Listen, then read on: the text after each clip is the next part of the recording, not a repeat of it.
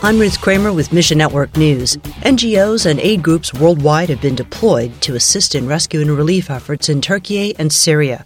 Monday's devastating earthquakes have killed over 12,000 people so far. But in northern Syria and parts of Turkey, help hasn't come yet, and the clock is ticking for trapped survivors. The last few years, Turkey has been denying foreign Christian workers visas, but now aid organizations are being let in. Luis with Christian Aid Mission says, President Erdogan declared a stage 4 emergency, which means that international aid is needed.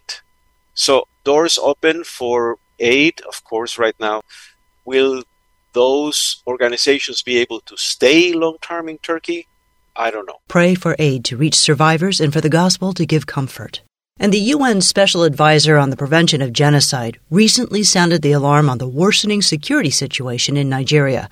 Radical Islamic groups are attacking Christians, especially in the north, not just to silence them, but to wipe them out. Greg Kelly with World Mission says their response is to saturate Nigeria with the gospel. Believers they work with are putting their lives on the line. Yet the witness of our Nigerian Christian brothers and sisters is astounding. When you ask them, hey, how can we pray for you? It's not, hey, help us find a new home, help us relocate. They say, pray that we would have courage and boldness to go into these dark places and share the gospel with, yes, even our enemy. That is the secret to Nigeria. We have to get the gospel into northern Nigeria. So that's how you can pray. Go ahead and find your place in the story. Thanks for listening to Mission Network News, a service of One Way Ministries. We're listener-supported by people just like you.